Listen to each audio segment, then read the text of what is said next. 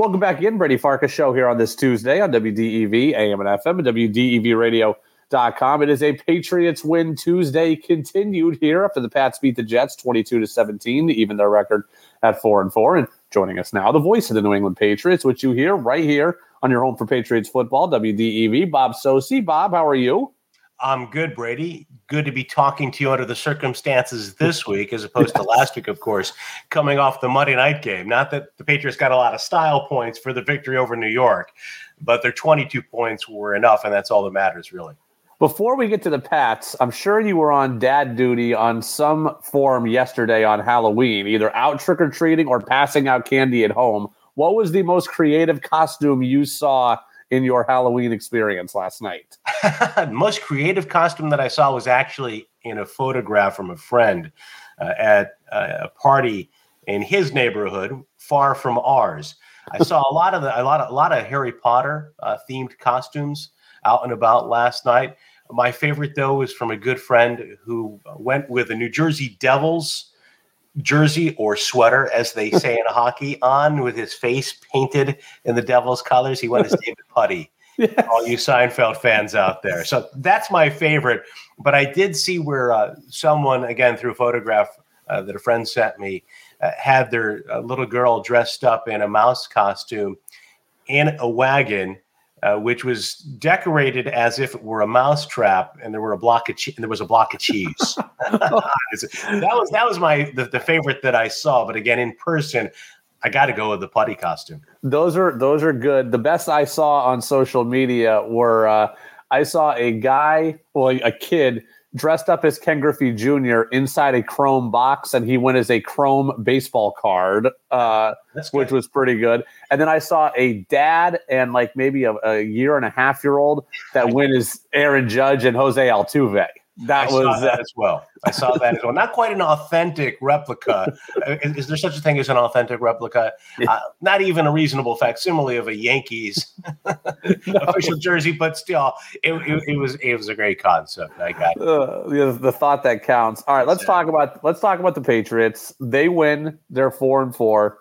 24 hours ago, I didn't feel real good about the win. And I try not to be that guy who complains about wins, because wins are wins and they all count the same, and there are no style points. You don't get bonus points for winning pretty. I didn't walk away from Sunday feeling particularly great about how the Patriots played. You tend to be very optimistic. Tell me why I'm wrong. Tell me why I should feel better about their performance. Well, I think you feel better because it's a win versus a loss, first of all. Yeah. Not to sound flippant. I think the people that broke down the film in the last couple of days saw what Bill Belichick was talking about when he said that Mac Jones made a lot of good decisions with the football. And sometimes the best decision is to not throw it. He made some bad decisions too, as we saw. Unfortunately, the Patriots really were bailed out on roughing the passer call that nullified the pick six. That I think really swung the game. You go from a potential 17-3 deficit to eventually a field goal before the half, and then the lead with the score immediately on the other side. But Brady, they're playing a team with a very, very good defense. Yes. And a team at home having won 4 in a row. And the Jets, albeit without some really key players, and you can't, understate that. I think when you talk about the loss of Breece Hill, or you can't overstate it, I should say, with the loss of Breece Hall and Elijah Vera Tucker on the offensive line, their top offensive skill player, their top offensive player, period. And then, of course, in the second half, Zach Wilson reverted to his novice form of a year ago and gave the Patriots some gifts. But they were a lot better in special teams against a team whose special teams were strength. And that was an area of, I think, very reasonable concern for the Patriots, understandably. They brought in punters to work out last week, I think, to more or less light the fire at the feet of Jake Bailey. And they won the special teams battle. That was a clear factor in the game right from the very first possession. But Marcus Jones, as the game went along, set them up with good field position. They had 5 drives, I think, including the game ender that started in Jets territory.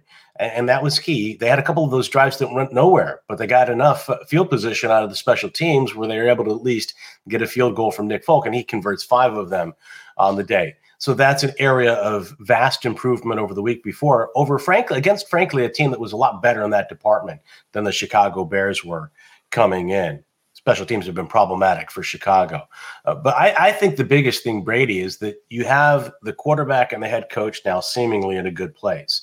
And that's where this team needed to be coming out of that game.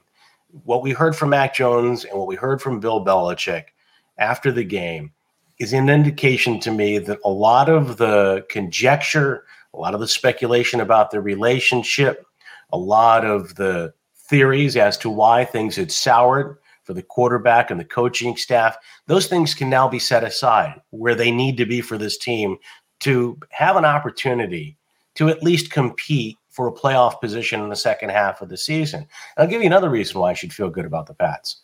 They're 500. Yes. And you look around the league, okay? Look around the NFL. They've got the Colts coming in. Indianapolis with Sam Ehlinger loses to the Commanders. They've got a bye. They get the Jets again. And then all of a sudden on the other side of that bye break, with the Bills looming, obviously very imposing, some of those games that only a couple of weeks ago looked a lot more daunting now, certainly seem more than winnable for the Patriots. You put yourself in the mix, you give yourself a chance. And you look around the landscape of the NFL, it's a handful, if that many, of good teams, and the rest is mediocrity to really poor quality. So I think the Patriots put themselves in a good place with the quarterback and the coaching staff. And I think beyond that, they put themselves in position at least to be in a good place by the end of the year with a record. Bob Socci, voice of the Patriots, with us here on the Brady Farkas Show, as he is every single Tuesday at this time on WDEV, AM and FM, and WDEVradio.com. I ask you this, and I honestly don't know the answer, and I haven't watched the film to look at it. The 6 sacks, are they all a product of the offensive line playing porous, or is some of that Mac saying, I'm going to take the sack because that is smarter than me trying to force something? I think there's a combination of that. I think there's also Mac taking sacks that if he had to do it over again would have gotten rid of the ball a lot sooner. For example, one of them was critical early. They had a first and goal to go from the 8, and he took a sack holding on to the ball too long. 2-man route, deep crossers, nobody open, get rid of it. You've got to have that clock. And the Patriots offensive line really struggled. I mean, you just look at the use of the personnel. Yeah, that's an indicator right there. Cole Strange going up against Quinnen Williams and company for the Jets had his roughest day as a pro. Not all that is on him. That's an outstanding defensive front. The Jets have been that way from day one this year. And Williams is one of the best interior linemen in football. You look at a couple of the other plays, Mac had no chance. I think even the first sack, for example, there was a sack where Isaiah Wynn was completely overpowered and just driven right back into the quarterback. So I think it's a combination of those 3 things for the Patriots in that game. But I also thought there were some throws that Mac made that showed good decision-making that Bill Belichick touched on. And as I said, there were some poor throws as well. Defensively, obviously, the team played very well. They did get some gifts, but they did some things to cause those gifts. And Devin McCourty, the most interceptions of any active player now. He's got 33 interceptions in his career. What did the defense do from your vantage point to make life confusing for Zach Wilson? I think the biggest thing for me is they, in pressuring him, did not allow him to escape sideways. Yeah. Go back to the first scoring drive for the Jets. He rolls left away from the pocket, and he makes a strong throw to pick up a first down, kind of going against his body, throwing to the left side. Then he rolls right and off balance throws 154 yards to Garrett Wilson down the right side. So he was able to extend plays, escape the pressure, and again, he's moving laterally, being able to throw on the run. Well, then they got him going backwards, and that was disastrous for the Jets. He's a quarterback who had avoided the interceptions the previous 3 games, primarily because, 1, they were taking the ball out of his hands, but 2, when the ball was in his hands, he wasn't making those disastrous decisions that we saw last year in week 2 versus the Pats when he was picked off 4 times. And we saw again, particularly in the second half of Sunday's game. He goes backwards. You could see where he wants to make a play. And even when he tried to throw it away, because he's going backwards, he's fading away. There's nothing on it but a flick of the wrist. He serves the ball up from McCourty, who we should know with that first interception made a sensational play. For him to have the awareness on his knees to cradle that football inside the sideline with no margin for separation there between his left knee and the boundary, that's a terrific play. People may not recognize that, but you see a half dozen plays like that sometimes in a week in the NFL, and guys just can't make them. I think we all have belly ached about this, and I'd love for the Patriots to have DK Metcalf or AJ Brown on the outside. But even DK Metcalf has Tyler Lockett and AJ Brown has Devontae Smith. The Patriots have Jakobi Meyers, and I've been saying this for 3 years. He is an incredible player, and he is integral to what the Patriots do. And, free agency is for free agency at the end of the year. But, in my mind, Jakobi Meyers needs to be a career-long Patriot. This guy is always in the right place at the right time. Third down conversions, red zone conversions. He is a special player, Bob. I'm not going to disagree with you, Brady. I think he's a guy that the Patriots should lock up. I think he's a player who's made it more than clear over the course of the last year that he'd like to remain here.